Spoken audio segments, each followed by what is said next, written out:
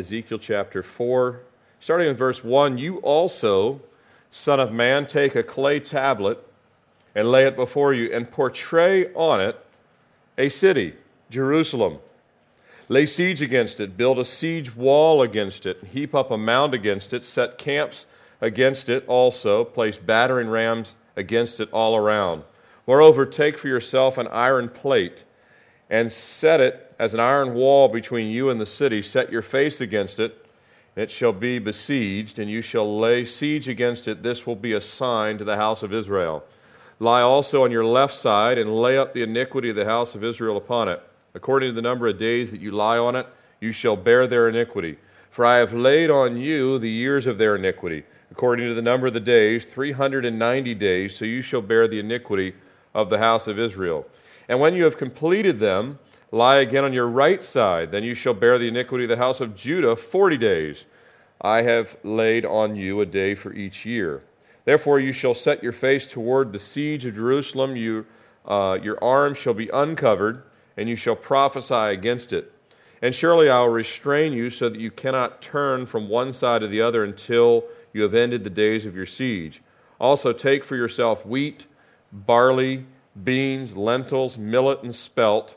Put them into one vessel and make bread of them for yourself. During the number of days that you lie on your side, 390 days you shall eat it. And your food which you shall eat shall be by weight, 20 shekels a day. From time to time you shall eat it. You shall also drink water by measure, 1/6 of a hin. From time to time you shall drink, and you shall eat it as barley cakes, and bake it using fuel of human waste in their sight. Then the Lord said, so shall the children of Israel eat their defiled bread among the Gentiles where I will drive them. So I said, Lord God, indeed I have never defiled myself from my youth till now. I have never eaten what died of itself or was torn by beasts, nor has abominable flesh ever come into my mouth. Then he said to me, see, I am giving you cow dung instead of human waste, and you shall prepare your bread over it. I hope you already ate dinner.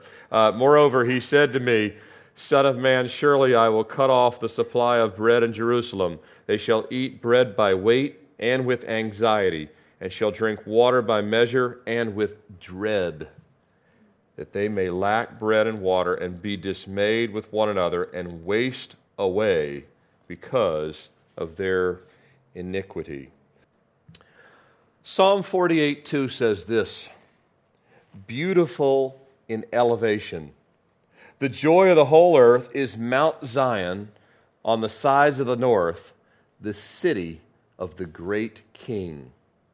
In Psalm 87 verses 1 through 3, it says this, his foundation is in the holy mountains. The Lord loves the gates of Zion more than all the dwellings of Jacob. Glorious things are spoken of you, O city of God. The Babylonian Talmud says this, of the 10 measures of beauty that came down to the world, Jerusalem took 9.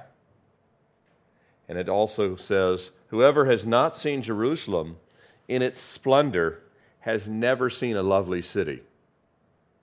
Warren Wiersbe, he recounts the thoughts of a man by the name of Samuel Heilman, who wrote, speaking of modern Jerusalem, in our recent time, the days in which we live in, he said, it is a place in which people actually live.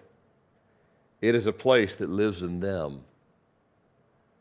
Passover is later this month. Matter of fact, it will begin on sundown or 6 o'clock in the evening on April the 14th. That's when Passover begins this year. You know, the date changes slightly every year, but it'll be at sundown on April the 14th if you want to kind of follow it. And then it will go all the way until sundown April the 22nd.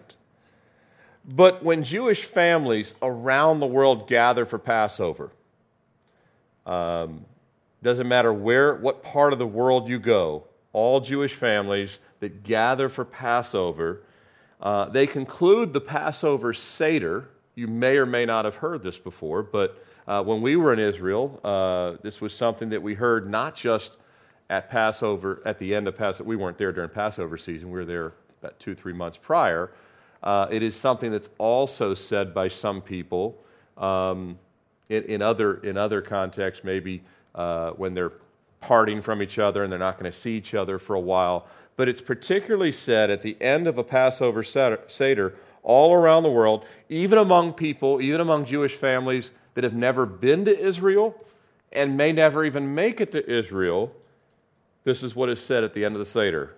Next year in Jerusalem. It's said if you ever go to a Seder with a Jewish family, that is said at the end of the Seder next year in Jerusalem. No city that I've ever visited, and I've had a chance to go to some, world-class cities, but no city that I've ever visited struck me like Jerusalem. I'm sure my wife and Russ would say the same, those of us that went last February. But I've spoken to numerous people that have visited Jerusalem that have felt the exact same way.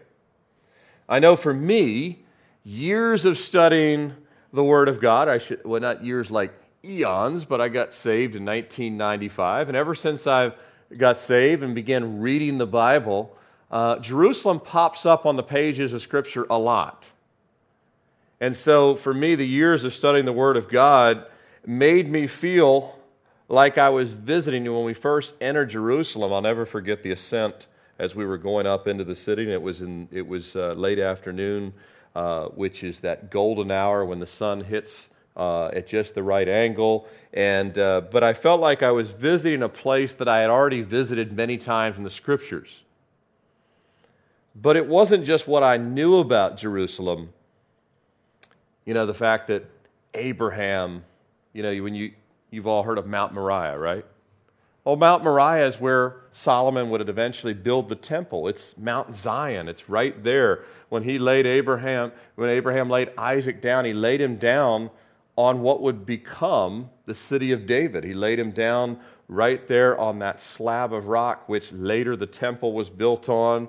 And you have, Abraham and Isaac that were there long before King David, but then King David takes the city from the Jebusites and builds the city of David, which would become the city of Jerusalem. And the temple, as I mentioned, was built there. And then Jesus would triumphantly enter through the east gate of the city and the east gate of the temple. And he would, of course, not only be crucified in the city, which was a horrible day, but then 3 days later, he would rise in that same city, which is a wonderful day. Although we need both, don't we? We need his death and we need his resurrection. But the Apostle Paul would come back and he would participate in the feast there. So much of Jerusalem, what I had read and many of you have read in the Scriptures, it just comes to life. But it wasn't just those things that I knew, but also what I didn't know.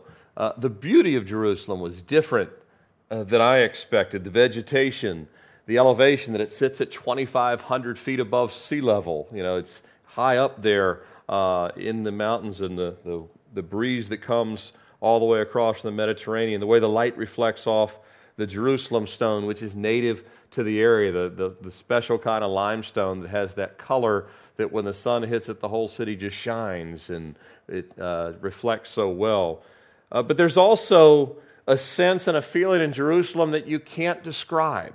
It just defies it. And I think that for those of us who are believers, I think for me, and I can only speak for me, but I'm sure other people would agree, it's that deep knowledge that Jesus will rule and reign there someday. And when you're there and you know that his throne is going to be set up not in New York, not in Tokyo,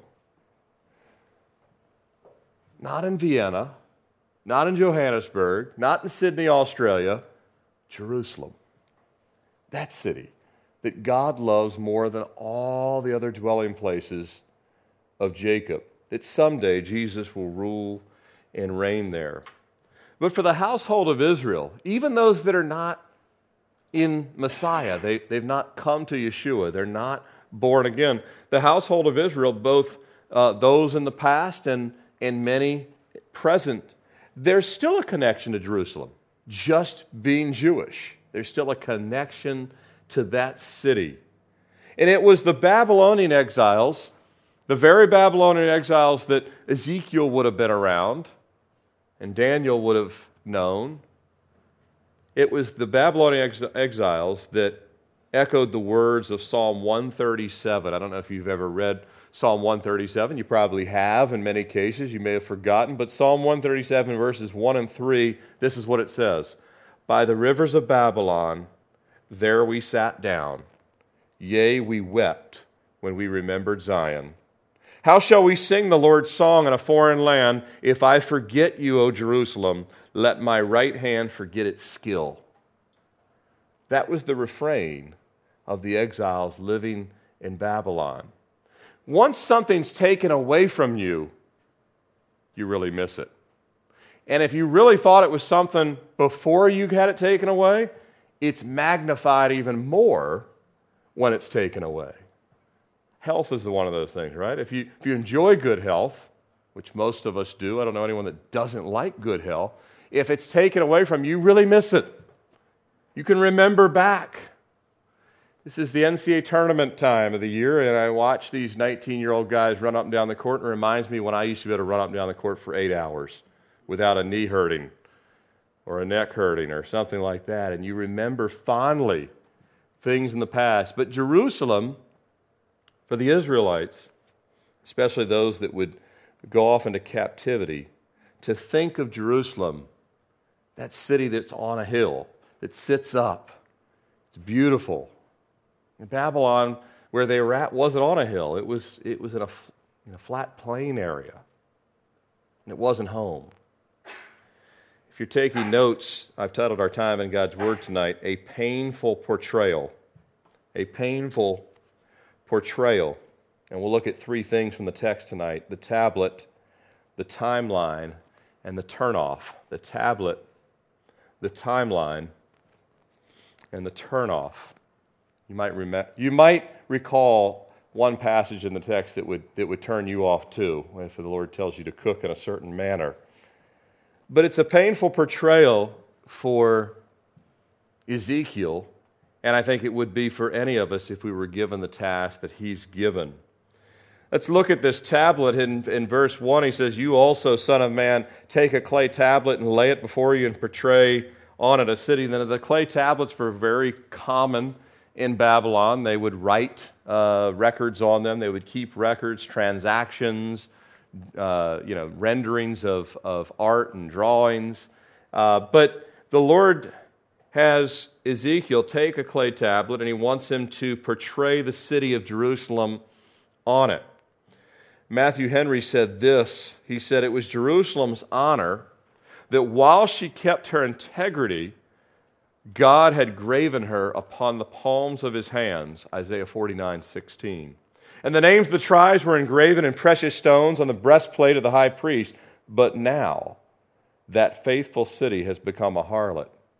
A worthless, brittle tile or brick is thought good enough to portray it upon.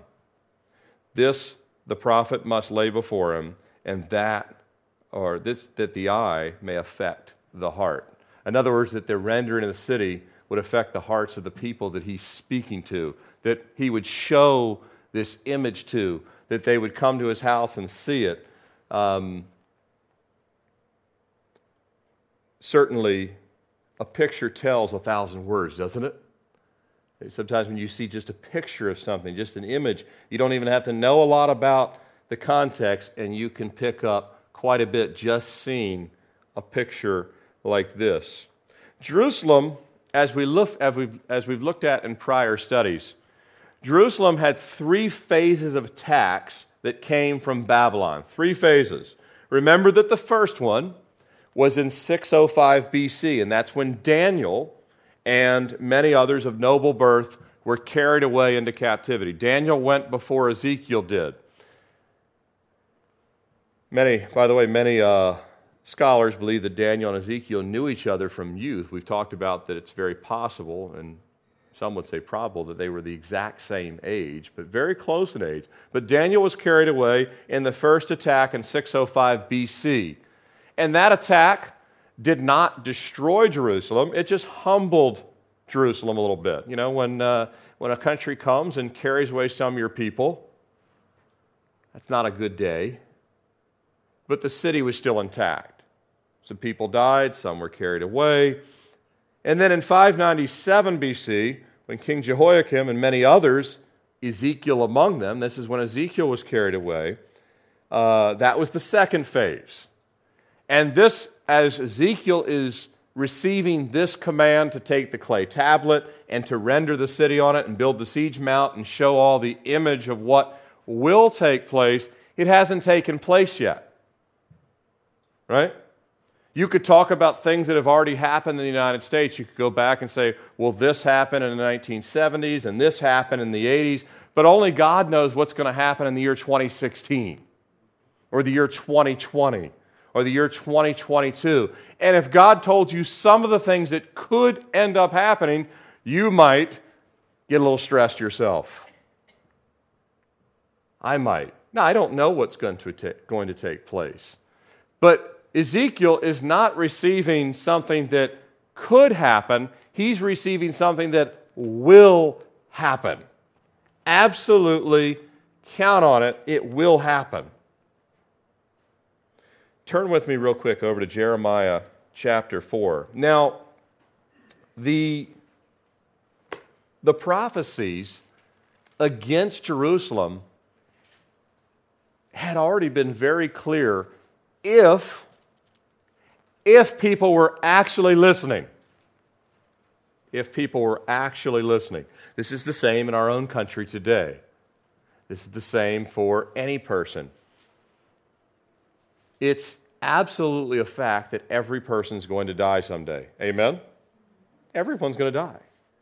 So it's completely necessary that everyone shore up the destination of their soul by going to the foot of the cross.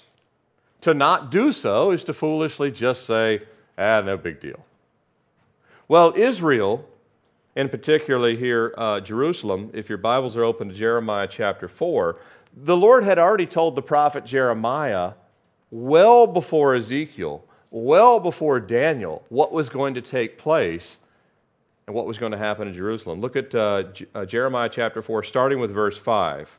This is what Jeremiah prophesied years before. Declare in Judah and proclaim in Jerusalem and say, Jeremiah 4, starting verse 5, blow the trumpet in the land, cry, gather together, and say, assemble yourselves, and let us go into the fortified cities. Set up the standard toward Zion. Take refuge, do not delay, for I will bring disaster from the north and great destruction. Actually, the Babylon army would come this way and then down. So they moved over the Mesopotamia area and then down to Jerusalem. Down as far as north-south would go. Up, you got to go up into the city, up into the 2,500 feet. But look at verse 7.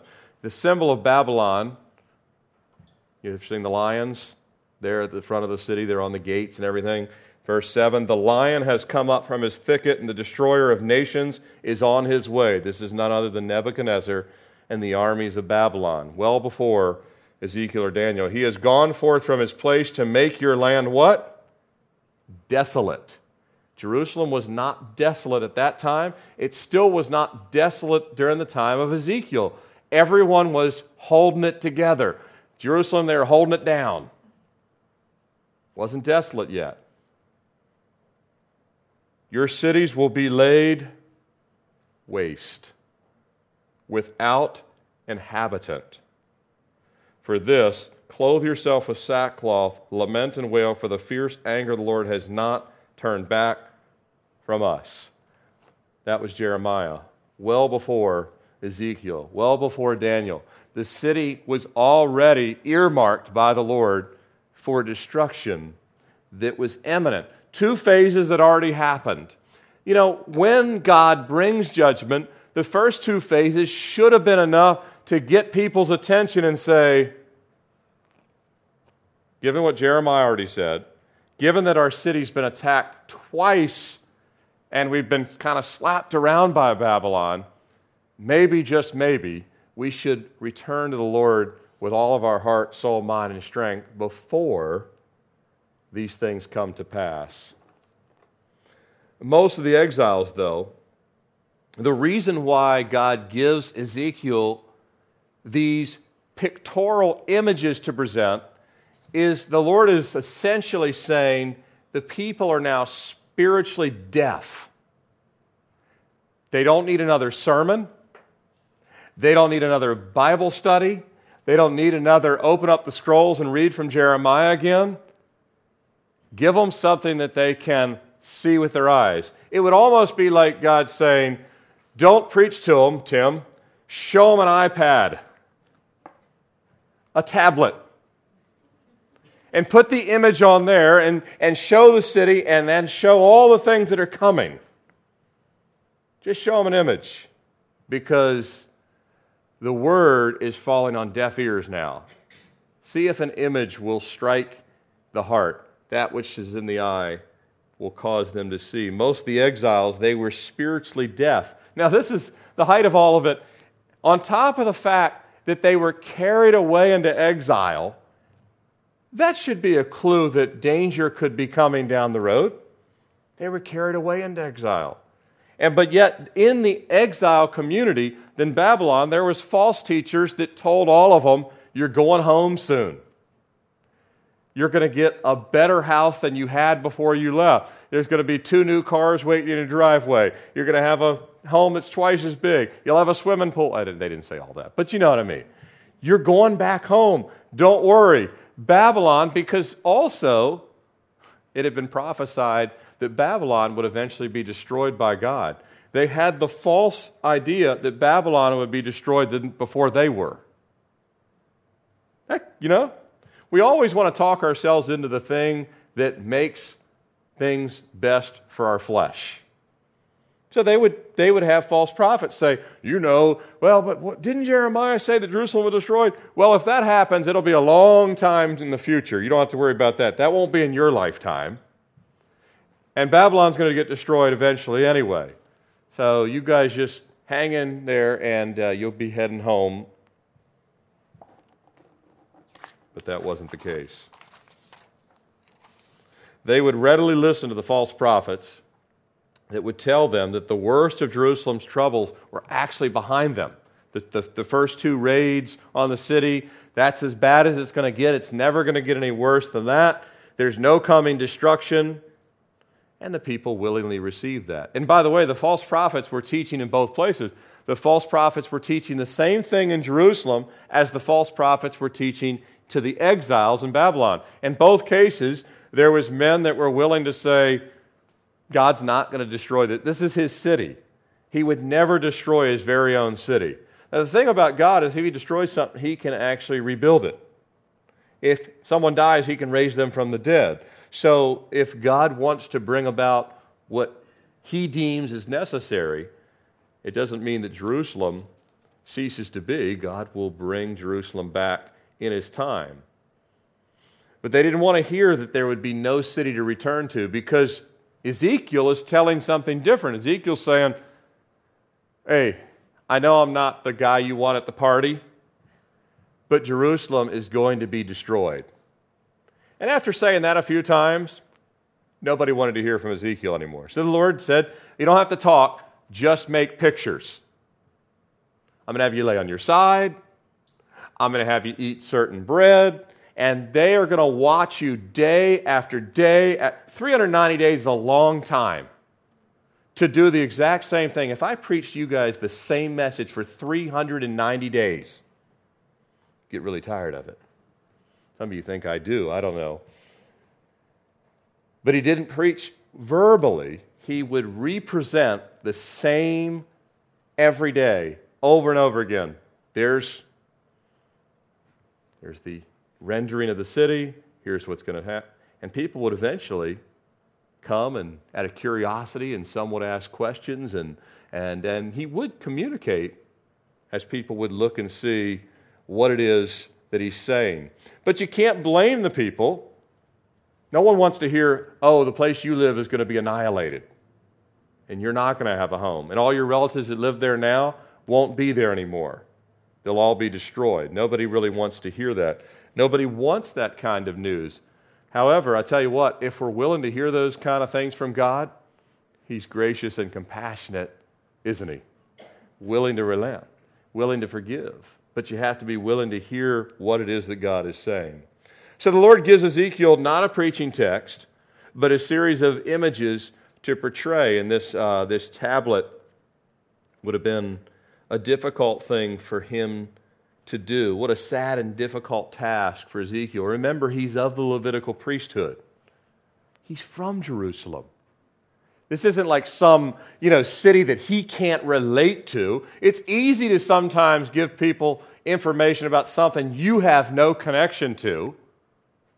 It's a lot easier probably for a physician to talk to a complete stranger than for someone to give very difficult news to someone they know well. And he knew the city of Jerusalem well. John Bunyan said, "I find it hard work now to pray to God because despair was swallowing me up." And you could imagine that Ezekiel, thinking about the city that he loved, the city that he was from, the despair it would have been for him to know that this is not just an image of what could happen, but this is an image of what will happen, is coming. He grew up in the glorious city of Jerusalem. He had a love for Zion. He loved the temple that Solomon built. And the city of David, the walls that David had put up, all that is still intact right now. For those of his relatives or family that were still back in Jerusalem, they could still walk around the city and it looked the way it always did. They couldn't sense any imminent danger. He no doubt had a clear mental picture of the layout of the city. And so when he would draw it, the people were from Jerusalem too. Remember, the exiles, they were all carried from Jerusalem. They knew the layout of the city too. So when he drew it, they knew exactly which city. He didn't have to say, that's Jerusalem. If I draw a city and you see the Capitol Rotunda and you see a tall obelisk, you'd say that's Washington, D.C. And I put the Potomac River in there. I grew up in the D.C. Beltway area. I like maps to begin with. I could easily render, even if it was chicken scratch, I could render something of Washington, D.C. And most of you know, especially if I put like a straight line here, a straight line here, a straight line here up against the Potomac, and they're like, why is it almost a square? Well, I'll tell you the history of that, but we know it's Washington, D.C. And you would be able to tell. I lived for years in Miami. I could do the same thing. I could put the Intercoastal there, and this is Miami Beach over here, and down here is Coral Gables, and over here is Kendall, and up here is Fort Lauderdale. And those of you that in Richmond, you could do the same thing and put the center of the city, and you could draw a map, even if it was not a work of art, but people would know what it is you're talking about. But then to have to portray the means of an attack that God says will happen, well, that's a different thing altogether.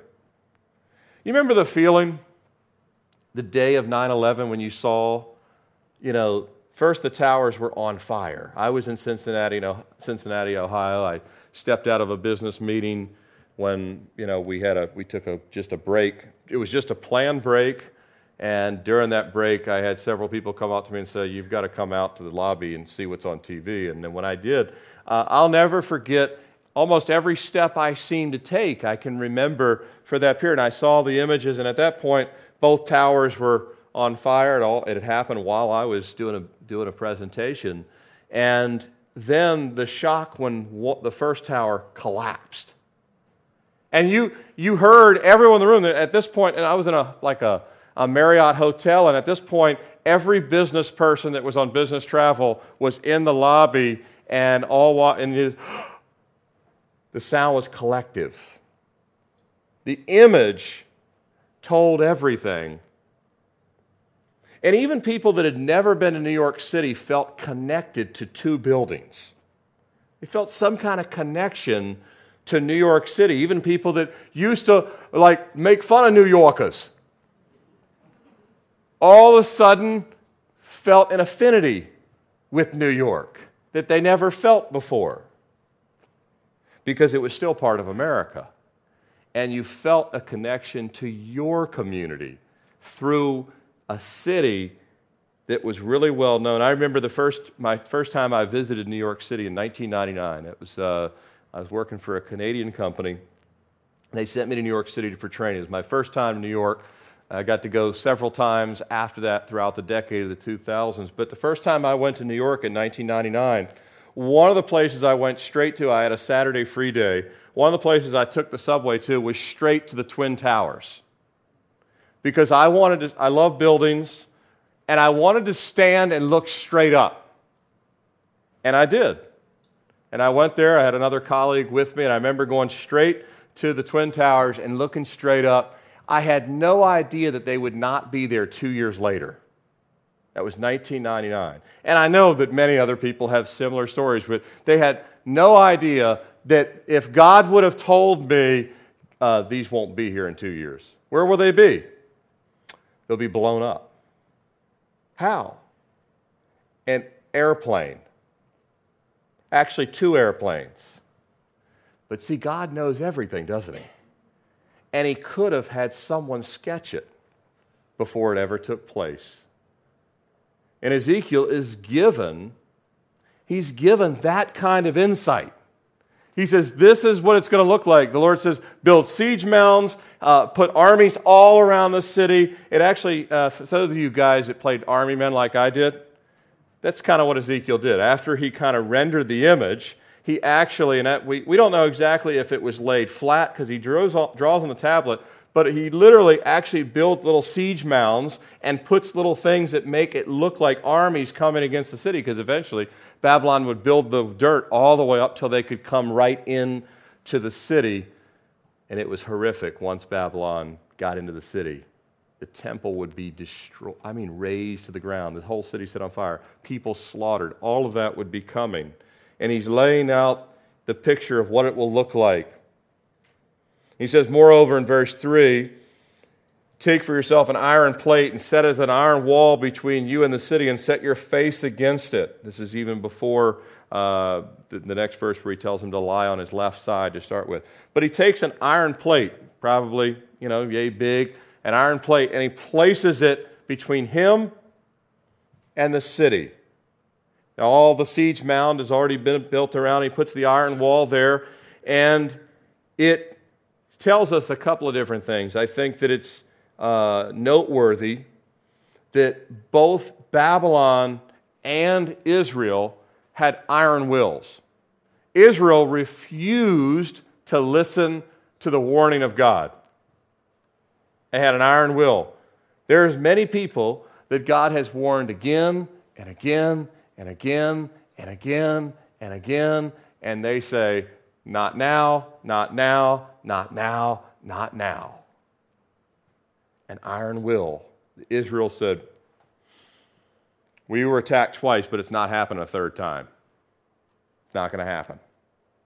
They had an iron will to the voice of the Lord. But Babylon also had an iron will named Nebuchadnezzar.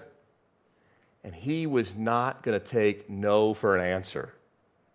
If they weren't going to fully submit to his authority, he wasn't okay with just winning the battle. He would destroy. Ancient kings, you would say, who would ever, Americans have this thought too.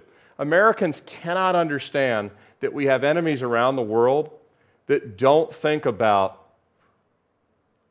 where their next vacation is, how much TV they're going to watch tonight, when they're going to get the next, kind of brand new iPhone version, when they're going to have the next, really fun outing, all that kind of stuff. There are people that think about conquest, not consumerism or partying or having a good time. And some of the world leaders in past history, if they did not receive the type of response they were hoping for, they would destroy one of the world's most beautiful cities and level it to the ground.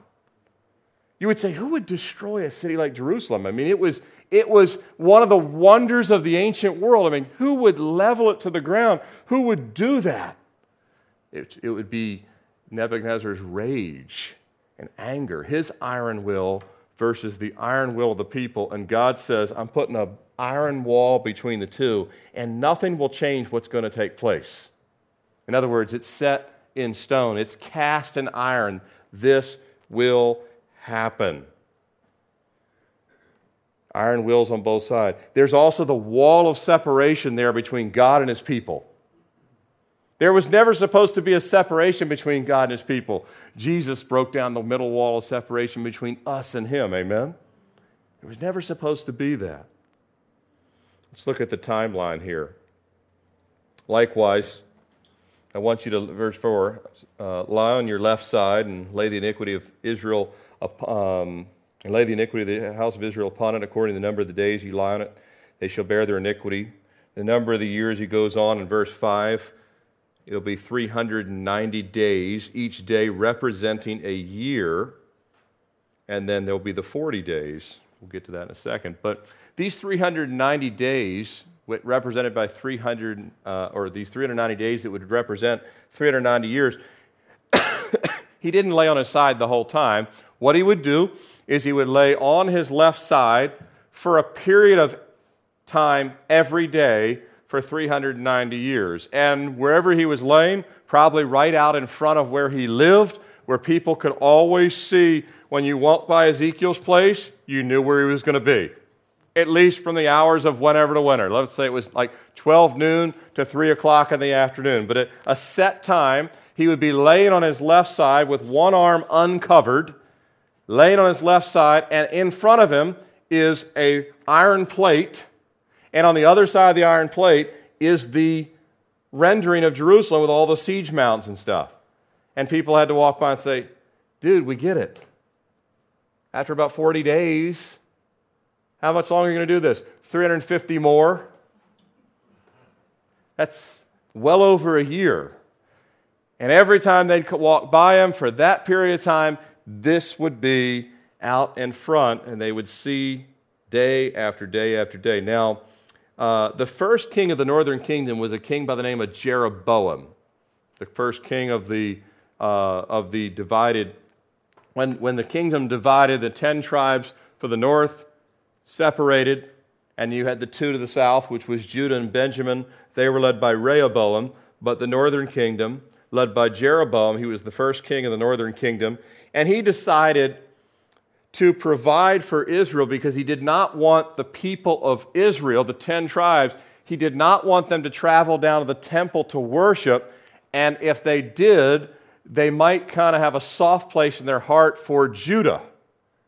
And instead of being loyal to him, he decided to build them 2 places of worship inside their own boundaries. He set up 2 golden calves to be worshipped, and he put these in Bethel and Dan in the northern kingdom. And he became known as the man who made Israel sin, Jeroboam, first king of the northern kingdom. And his idolatrous policy was then followed by all the succeeding kings of the northern kingdom of Israel.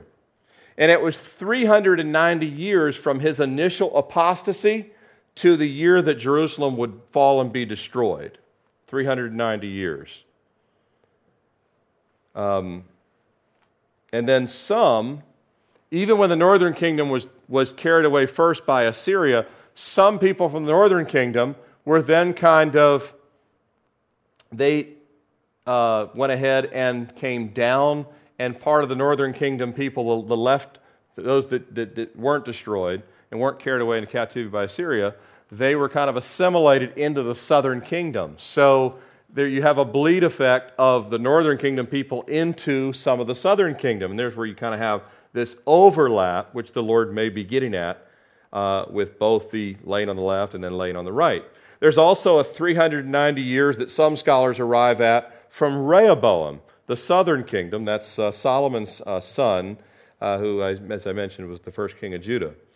And then you have the 40 years, and there's a lot of different 40 years that we could point to. One of the 40 years that's pretty significant is the 40 years of rebellion in the wilderness. Israel as a nation. 40 years of rebellion. All their carcasses, the Bible says, fell, except for like Joshua and Caleb, who said, no, we can go in and we can take the land. But most of the people were rebellious until that generation had died off. And there was also a 40 years that we can count from the ministry of Jeremiah. When the book of the law was found under King Josiah, you have another 40 years there that takes you from the ministry of Jeremiah up to the destruction of Babylon, which also makes sense considering Jeremiah prophesied to Judah, and he was the first one to tell them what? Destruction's coming. Jeremiah was the one saying that first. The full meaning of these times and the timeline itself, nobody knows. God does a lot of things in the Bible that He doesn't tell us exactly. Guess when you'll finally know what it all means? Sometimes not till we get to heaven. But we can surmise that there are some 390 years that perfectly fit, and there's some 40 years that perfectly fit.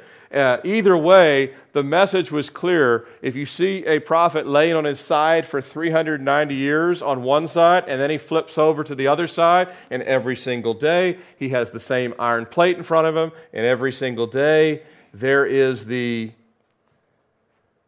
image of Jerusalem and the siege mound, that will get people's attention. It will cause some questions to be asked. And he would have an opportunity to explain. And hopefully, some people softened a little bit. Somebody around the 175th day says, Ezekiel, does that mean my family's going to die? I'm afraid so. What can I do? You can give yourself to God and start to pray on their behalf. See, that's what a prophet does. There might be bad news. You might have to tell, your unsaved coworker at work, so does this mean that if I die, I'd spend eternity in hell? Yeah, you would. How do you know that? This book. It's the same for me as it is for you. We don't give anyone a different message. The rules are not different for us. The rules are the same for everybody, right? It's appointed unto man once to die, and after this, the judgment. And all have sinned, and all fall short of the glory of God. And every day, you and I, we don't lay on our left side, and we don't lay on our right side at work. I think people would think you're kind of weird if you go do that tomorrow. But you do present yourself physically as a servant of Jesus Christ everywhere you go. And you should be a pictorial epistle every day wherever you go, right? People should be able to see the story of Christ in us. We're not presenting doom, although I have had many discussions with people where I've said, look, America's not immune. If we don't repent, judgment will fall on us just like it has. Why would we think that that happens to Greece, it happens to Rome, it happens to the Mongolian Empire, it happens to the Ming Dynasty, it happens to Egypt, it happens to Israel, but it won't happen to us. Now, that would be foolish. The same things are possible. But we have a message of hope, and Ezekiel would be able to, for the one that's humble, for the one that's soft, he could say, I'll be with you, I'll stand with you. I'll pray with you. I'll pray for your family back in Jerusalem. I'll be there at your side. Daniel, we don't know if Daniel and Ezekiel ever even saw each other once they got to Babylon, but Daniel would be the guy that put an arm around you and say, yeah, I've seen some, you want to see some of the dreams I've seen? It ain't pretty. But I'm not going to leave the side of the Lord. Let's look at the last few minutes together. What he has to eat. Well, he tells him, make for yourself in verse 9, these little barley cakes. They're made of barley, wheat, beans, lentils, millet, spelt. It's basically you combine these ingredients together, you grind them into flour. You can grind the lentils, grind all of the ingredients, all of them until it's a fine flour. Anyone ever eaten Ezekiel bread? They sell it in the frozen section. It's actually good stuff. And the whole concept is to take the same ingredients and and you kind of have these, what is it, sprouted grains. They're all sprouted grains, and mash them up into flour, and it tastes good. It costs more than I wish it did, but good bread. And it's the same, it's the principle here. And then you have these little he would make these little cakes of bread. Well, the Lord tells him that he needs to cook it on human waste. That'll get anyone's attention. Ezekiel's like, your Bible, I don't know what mine says, Lord God. There's a lot more urgency than the text shows, because God never gives exaggerations, and everything he asks Ezekiel to do, Ezekiel has already done everything else to the letter. So all of a sudden, he built the siege mount, he's been laying on his side, he's doing all this stuff, and God says, now I want you to bake these cakes and cook them on human waste. Well, he knows you can't do something different than what God's asked, but he just cries out for a little bit of grace and mercy. Is there any other option? He doesn't lay it on it, but he's supposed to light it on fire and cook it on top, and I don't care if the fire is supposedly enough to burn away everything. The mind still knows what it was cooked on, and you can't seem to get past that. And I wouldn't either, and I don't think you would either. And he starts telling God, I've never defiled myself. He starts going through his whole life, and the Lord says, I was there. I remember. You didn't do any of that stuff. God gives him a little grace. Verse 15, he says, I'm giving you cow dung instead. Whew. You're never so happy to see cow dung in your life. It's like all of a sudden, when you go from that to cow dung seems reasonable at that moment. You can't get enough of cow dung at that moment. Well, in Israel, it wasn't their preferred thing, but it was allowable under the law. When times were tough, they would take straw and cow dung, and they would mix straw and cow dung together. This is still done in third world countries today. They'll take straw and cow dung, and you mix it all together, and you can cook it. It actually cooks pretty well. I mean, it's like a good Bunsen burner, and you can cook on it. And at least we know that cows mostly just eat grass, so it's you're basically cooking the straw as grass. So it was allowable under the law, and Ezekiel, being a priest, remember he's from the Levitical priesthood, he doesn't feel defiled, and worse than that, he just doesn't have to cook on what the first option was. Each day he would eat about 8 ounces of bread. That was the food for the day, folks. 8 ounces of bread. No tasty cakes, no cans of Coke, no milkshakes, no Chick-fil-A sandwich. If you weren't hungry now, you might be. But none of that kind of stuff.